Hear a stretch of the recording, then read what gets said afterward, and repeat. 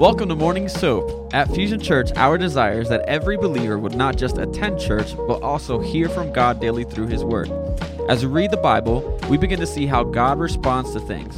Doing daily devotions repatterns the way we think, transforms the spirit of our mind, and helps us become more like Jesus. Join us here, Monday through Friday, as various pastors and leaders at Fusion Church share devotion and teaching through that day's soap scripture. Download the current soap reading plan at fusionchurch.cc/soap. Today, we're going to be in Numbers chapter 17. This chapter is really exciting.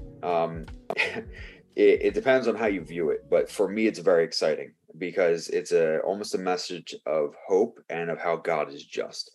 I'm going to be reading from the Christian Standard Bible. So if you want to follow along with us, let's pray and let's jump in. So Holy Spirit, we thank you for this morning. We thank you for this time. We ask that you give us ears to hear and eyes to see. And Lord, just encourage us this morning in your word, refresh us, convict us, rebuke us, and correct us. We pray in Jesus' name. Amen, amen, amen. All right, let's dive in.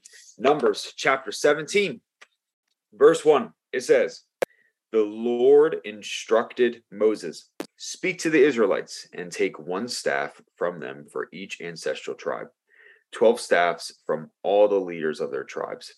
Write each man's name on his staff. Write Aaron's name on Levi's staff, because there is to be one staff for the head of each tribe. Then place them in the tent of meeting in front of the testimony where I meet with you. The staff of the man I choose will sprout, and I will rid myself of the Israelites' complaints that they have been making about you." So Moses spoke to the Israelites, and each of their leaders gave him a staff, one for each of the leaders of their tribes, 12 staffs in all. Aaron's staff was among them. Moses placed the staffs before the Lord in the tent of the testimony. The next day, Moses entered the tent of the testimony and saw that Aaron's staff, representing the house of Levi, had sprouted, formed buds, blossomed, produced almonds. Moses then brought out all the staffs from the Lord's presence to all the Israelites.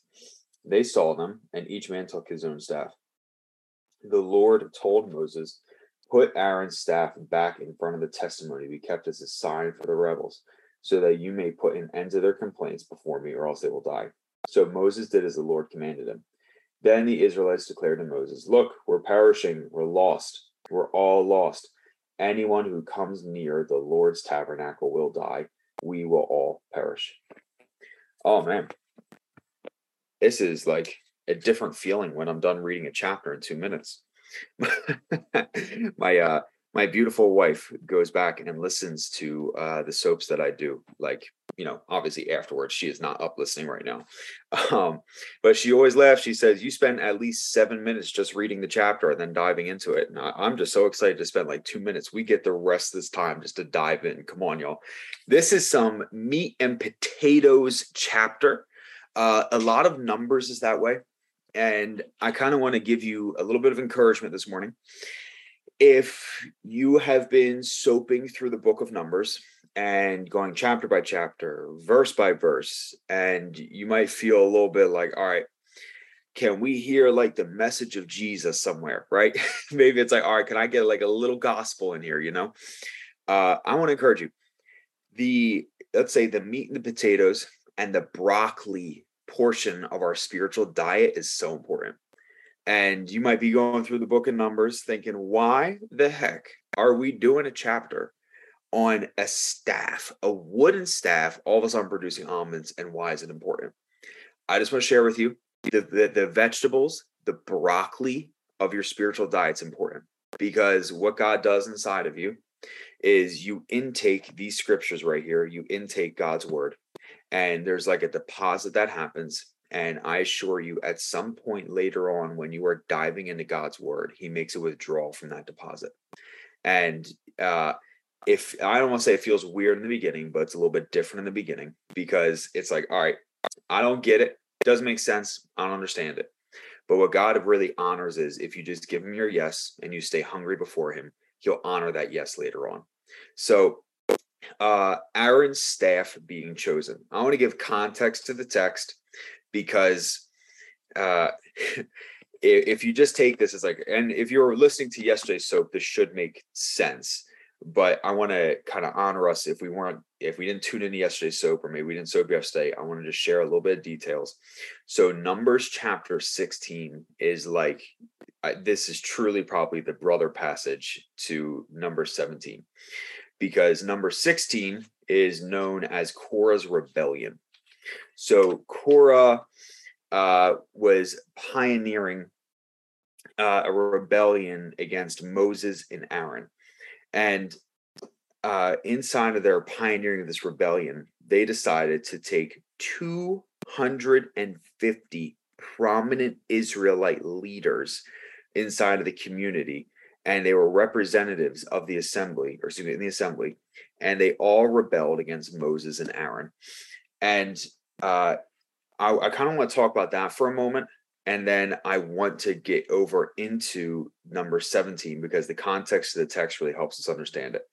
So these people right here, it says number 16. I know I'm jumping back a chapter, but number 16, verses 1 through 3. It's really what we're going to touch on just very quickly.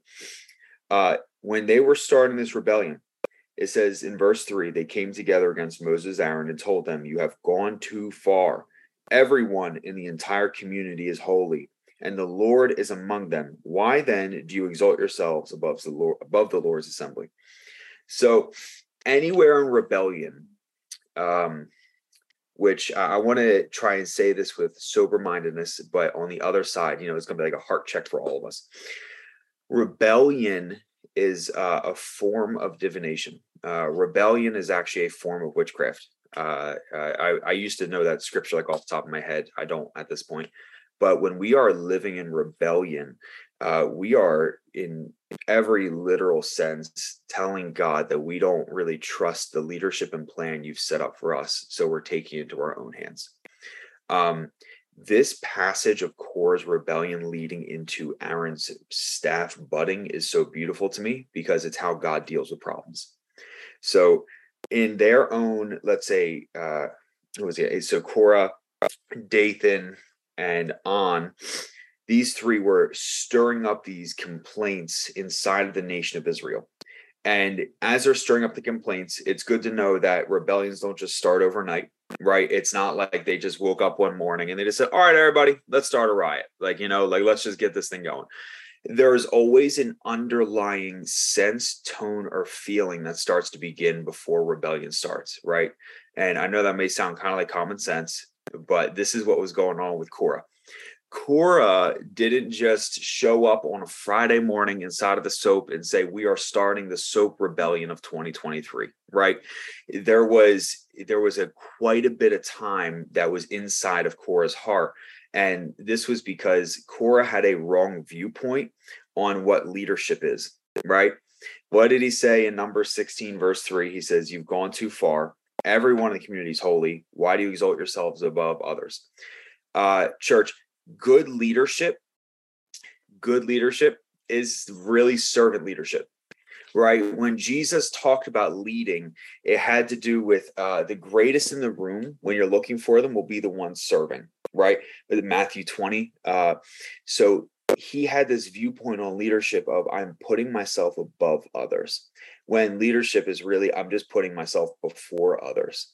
And it's also a form of putting myself under others so they can build their lives on top of what I am building here. And they had a wrong viewpoint on what leadership really was. So they looked at Moses, they looked at Aaron, and they said, "Yeah, we are so very tired of you thinking you're better than us." And these complaints are like poison to the ears, spirits, and hearts of people around them. And as that started to get spread around, we all know the crowd, right? The general masses of people enjoy bad news better than good news. Come on, there is nothing new under the sun. Hallelujah, amen. Very unfortunately, bad news sells more than good news. And that is so heartbreaking to me, because we obviously have the best news, the message of Jesus, right? But people would rather watch bad news. That's the publicity that they get. So as soon as people are saying, "You want to know what? The wilderness just isn't as good as everyone makes it out to be, right? Oh, when are we finally going to get to the promised land? I'm just like thinking of the complaints now that they probably had.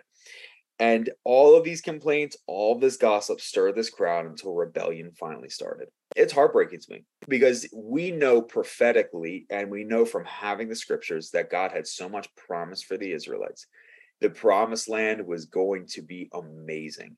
And yet what they decided was, I would rather live in complaint and live in rebellion than live in the promise.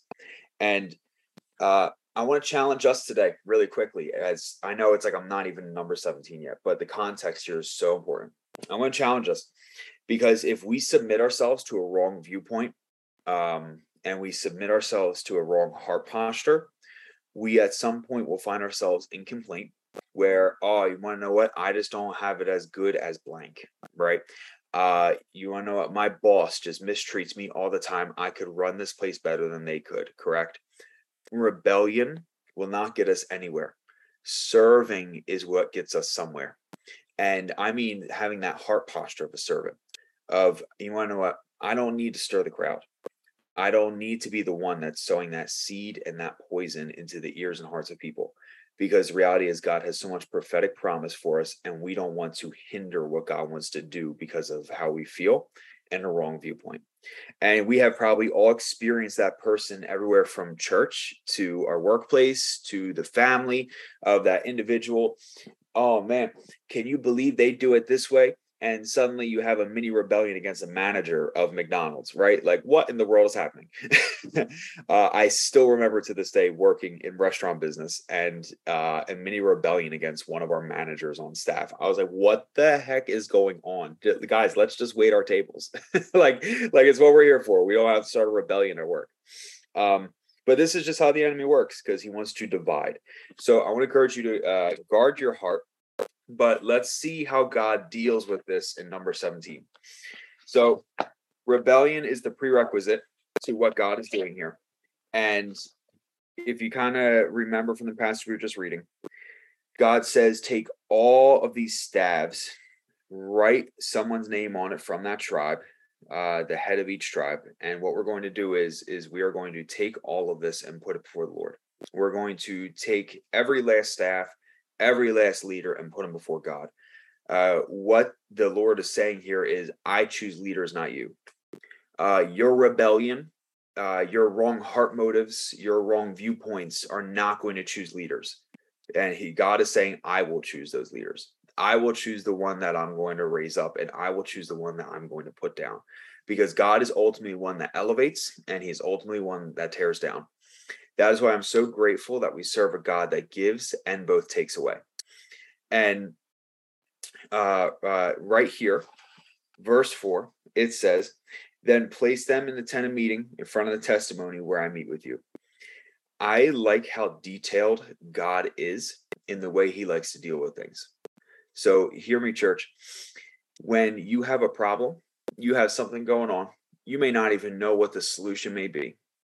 What the prescription right here is, just come into the presence of Jesus, come into the presence of God and say, I'm going to lay that issue right in front of you. And I don't know what it's going to look like at the end of it, but God, I'm trusting that you're going to handle it. And I'm going to write down that issue in front of you, and I'm going to trust that you're going to handle it. And that's what's happening in this situation. We don't know who the leader is going to be. We know how the people feel. We know that it wasn't just 250 people amongst the 2 point something million that were just in the camp.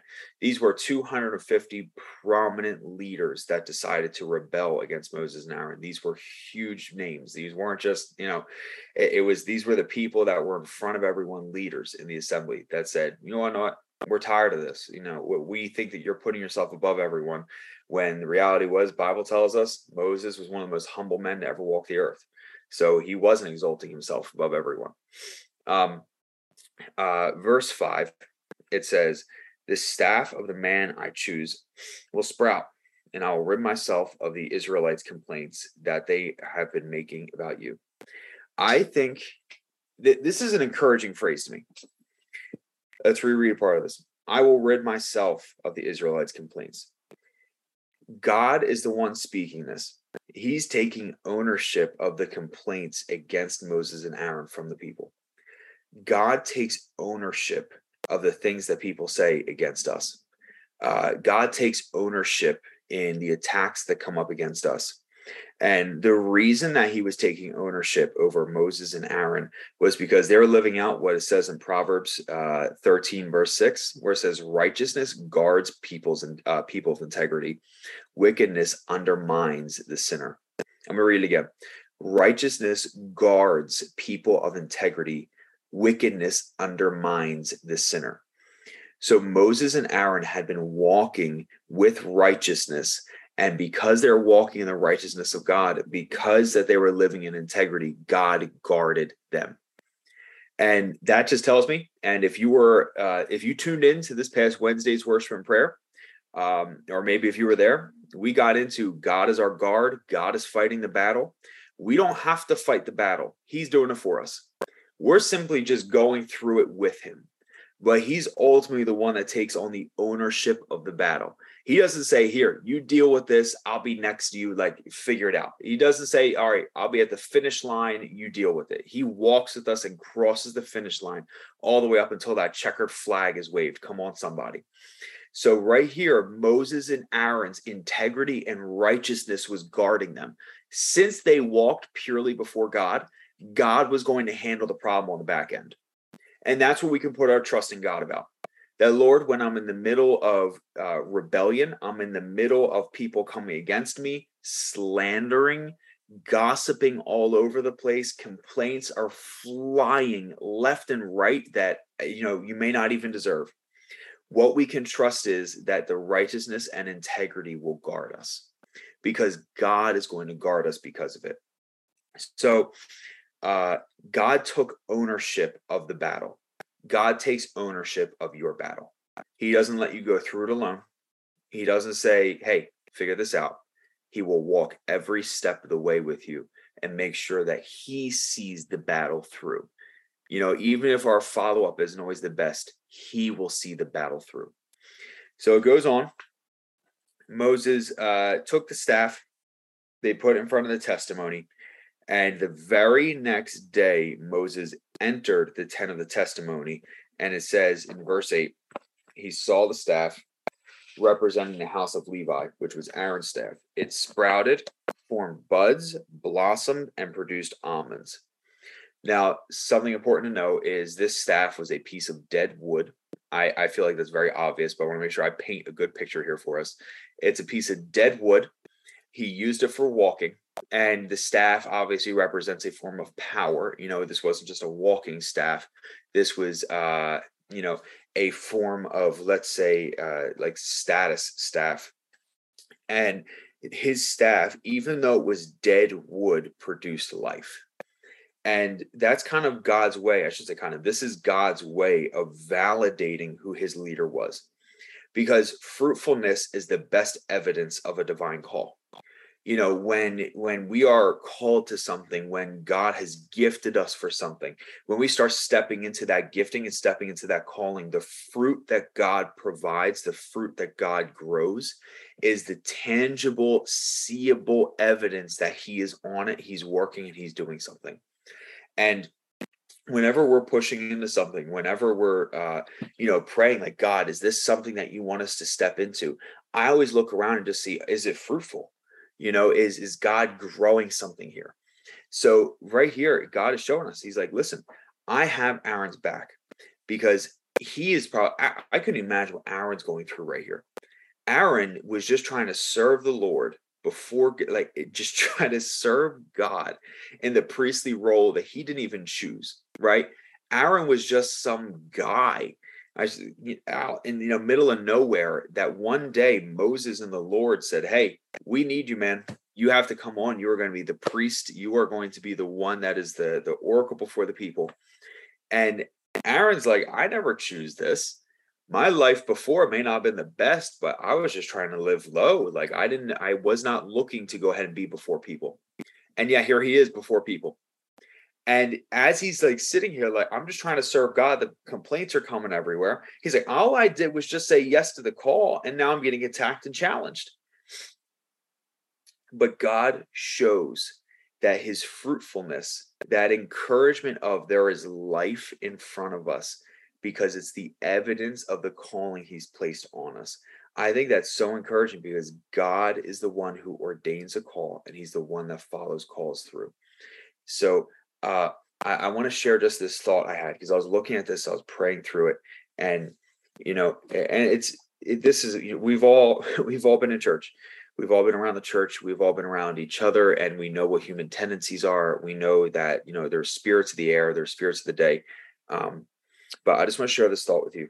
With all of hell against us, church, let's not allow the body of Christ, the bride of Christ, to be divided. All of hell stands against us. The enemy's forces want to tear down everything that God is doing. And us as the church, sometimes, we're being super transparent, sometimes we partner with what the devil is doing in division and dividing through our complaints, through our gossip, through our wrong viewpoints. And we don't even know that we're doing it, right? And we kind of get stuck in this cycle, in this trap. And out of nowhere, we see Korah's rebellion starting to begin. And yeah, I love that. I see the chat popping off. I love that because Pastor Matt Keller, when he came in not that long ago, he dropped that line. And what was it? Protect this house, we will. I want to protect what God is doing. Because at the end of the day, it's about the Lord. It is about what he's doing. It's about his church, his bride. It's about trying to guard everything that he has going on because he is doing something amazing, and it's called that fruitfulness. He is producing fruit from a dead place. Church, if you've grown up in the Northeast, if you've grown up in South Jersey, for us, this is just life. But if you go to another state and you see church in another state, it is much easier. It's church in other states is easier. Pray for your beloved pastors because other states are tempting some days. But it's just different. This is hard soil. It's the dead staff. It's like the dead area. The strongholds are so hard here. Schambach, a great preacher years ago, used to say the Northeast, especially Jersey, is where preachers go to die because it's just the area is so tough. But God brings fruitfulness from dead things in dead areas. And that's what's happening right here with Aaron's staff. And that's why we want to guard what God is doing, guard what he's doing in the house, protect the house, because inside of the house is the presence of God. Inside of the house is the fruitfulness of life. And if we choose not to guard it, we're going to end up partnering with all of those forces of hell that are coming up against us, whether we acknowledge it or not. Now, I want to flip the script a little bit on the same verse in the same area. So Aaron was a priest before God. His staff was a way of showing that he was a priest before God. What was happening from his staff was the fruitfulness, the life that was showing that he was ordained by God to be that priest. Now, priests during that time period, they were to be fruitful in their work, and they were also to live as servants to God. This is something so cool to me as to God's assignment on our life as Christ followers. So the greatest title you can ever have, and if you're a note taker, I encourage you, write it down. If you're not a note taker, take a mental note, a heart note, whatever you have to do. One of the greatest titles that you can ever have is son or daughter.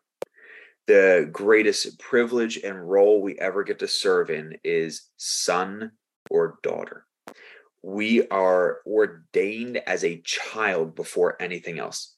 When I sit down with God, when I go to hear from him, today is my Sabbath, so I'll spend a few hours just hearing from heaven. I will just sit down and just know, like, okay, I want to hear from God. He doesn't look at me and he doesn't say, hey, Pastor Harry, let's figure out what we're going to talk about today. No, he just calls me son. It's the greatest privilege, office, title that we can ever have, son and daughter. Now, because we're a son and daughter, we get to also be a priest. 1 Peter 2:9, God calls us a royal priesthood. And what that means is I serve God as a priest. You see, God uses us to minister to him and both minister to his body. So in the same way that God was ordaining Aaron as one of his priests, God has ordained you as one of his priests. And I know we might hear that and think perhaps a different denominational outlook on priests and think, don't start calling me father, right? I assure you, no one's going to start calling you father. What we mean is we are just here to minister to God. We're here to minister to others. And that looks like when we enter into our building on a Sunday morning, when we go into that worship service, we're not just singing songs, not just singing loud so that, our beloved worship pastor, Jose, hears me and is encouraged. No, I'm singing loud with my horrible voice that only God could love, because it ministers and fills his heart, right? His heart gets full when I worship him. His heart gets full when I love him. And of everything he does for us throughout the week, of everything he does for us every day, every second, the least I could do is minister back to his heart so his heart feels full. Does that kind of make sense? We are priests, and we want God to feel ministered to, and we also want people to feel ministered to. And that was the point of Aaron's job. His job was to take care of God and take care of the people. And it goes on. We're going to close up with this verse.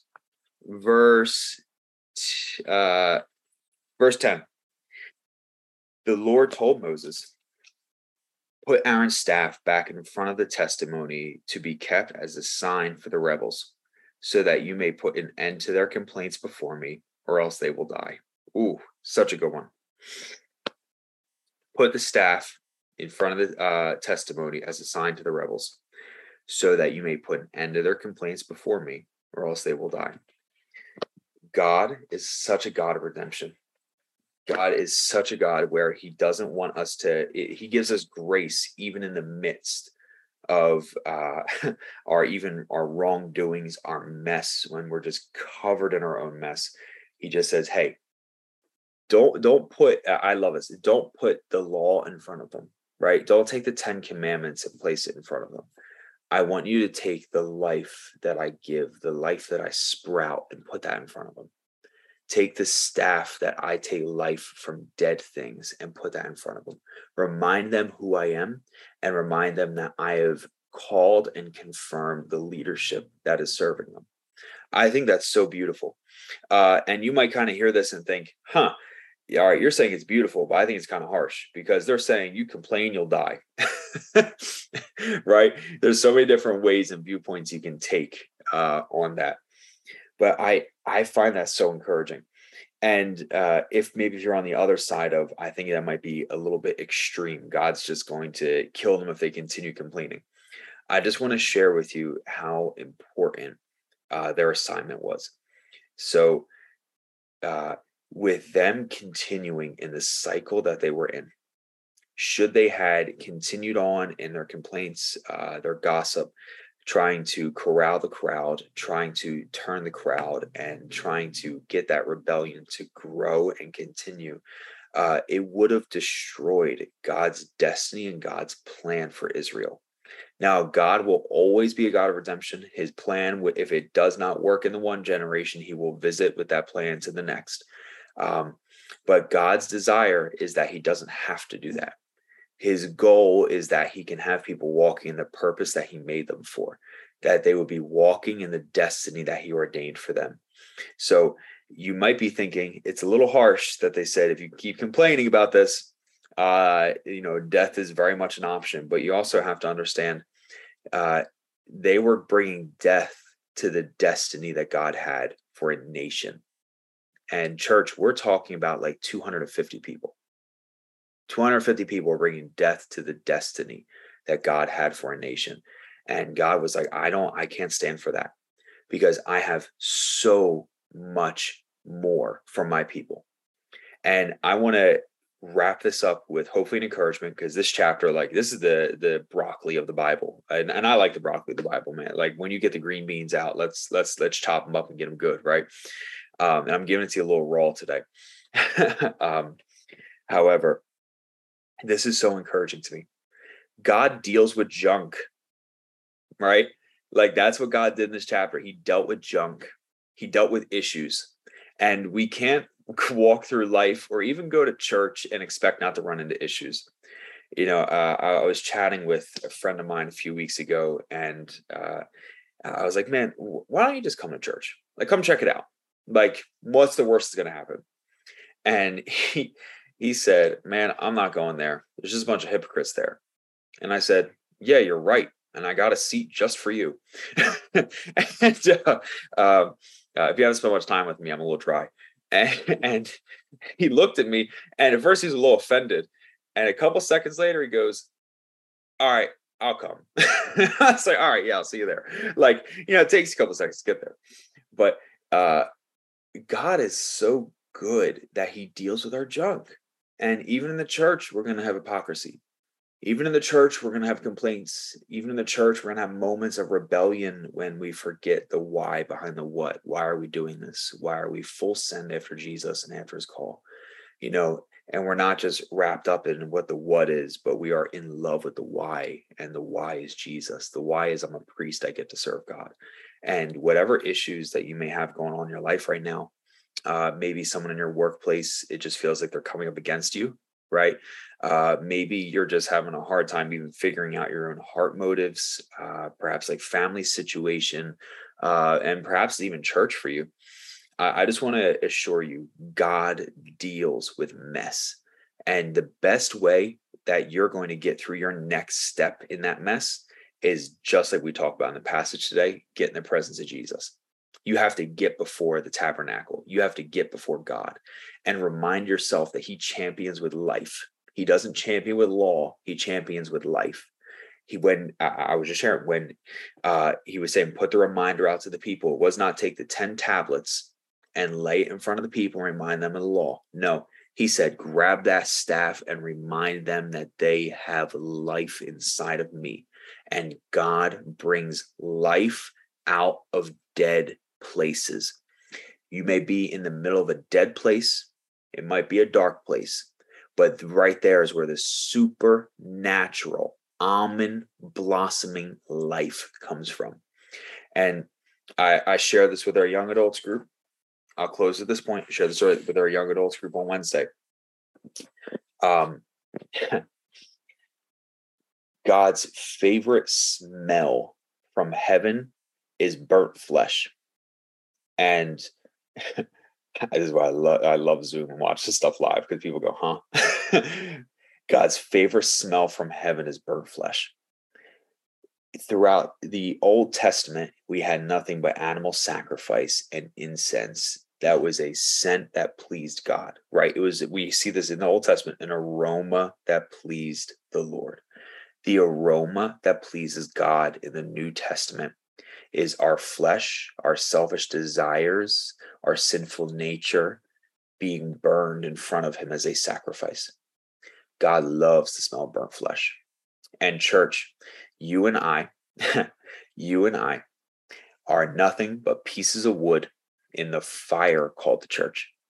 And I've shared this before on Soap, but it's so important to stay in community, even if we feel complaints inside of us, because we have to protect this house, right? When we get out of the fire and we take our log out of the fire, it's not very long that it'll stay lit. Because when you have a campfire and you pull a burning log out of that thing, that log will go out very quickly. The rest of the fire keeps burning, but the one singular log goes out. That's why we stay in community together. That's why we stay in Soap together. That's why we get around our fellow Fusionites, because we have to know that we are in each other's corner. We have to know that we are pushing each other along the way. And when we start to see complaint in our brothers and sisters, when we start to see those little tiny tendencies, those little things start to pop up, that's where we get to keep each other in check and remind one another, hey, that's not why we're doing what we're doing. And right, last thing, in that fire, those wooden logs, only dead wood burns. Wood that is alive doesn't burn. When I used to do tree work, I didn't understand this till my boss finally broke it down. In the winter season, we would just chop wood, pretty much to sell firewood. And I asked him, I said, why don't we just sell it right away? We can make more room, get more wood, and make more money. He said, you don't sell wood that's alive. You have to sell dead wood. I was like, what do you mean you sell dead wood? He's like, wood that isn't seasoned, wood that hasn't died yet, doesn't burn right. So for us, we just have to lay ourselves on the altar of Christ and say, Lord, here I am. I'm dead wood in front of you. The same way that we had Aaron's staff, a piece of dead wood that produced life. We are like dead wood before God, saying, Lord, just come produce your life inside of my life. God, come bring life out of the dead places inside of me, because I know you're so good that you bring redemption upon redemption upon redemption, right? John chapter 1, grace upon grace upon grace. So I want to encourage you today. You may feel like you're in the middle of a dark season and a dead place, but that is exactly where God breathes his life. Amen, church. All right, let's pray. God, I thank you for each and every person on this call. Holy Spirit, I just pray that if we feel discouraged in the journey, if we feel discouraged in the battle, Lord, we just acknowledge that you are the one who the battle belongs to. So right now, we just give you the rightful place in the battle. And we say, Holy Spirit, just come and do what you do. Show us the life that you're bringing from these dead places. And Lord, just help us partner with you. Help us to challenge our own hearts to see where complaint and rebellion may be. And God, help us to walk with one another through those moments of wondering, what's in each other's heart. So God, we just say we trust you. Breathe on our lives today. And God, send us as the world changers that we are. We pray in Jesus' name. Everybody said, amen, amen, amen. All right, y'all. God bless you. Have a great, great Friday and go be a world changer. I'll see you.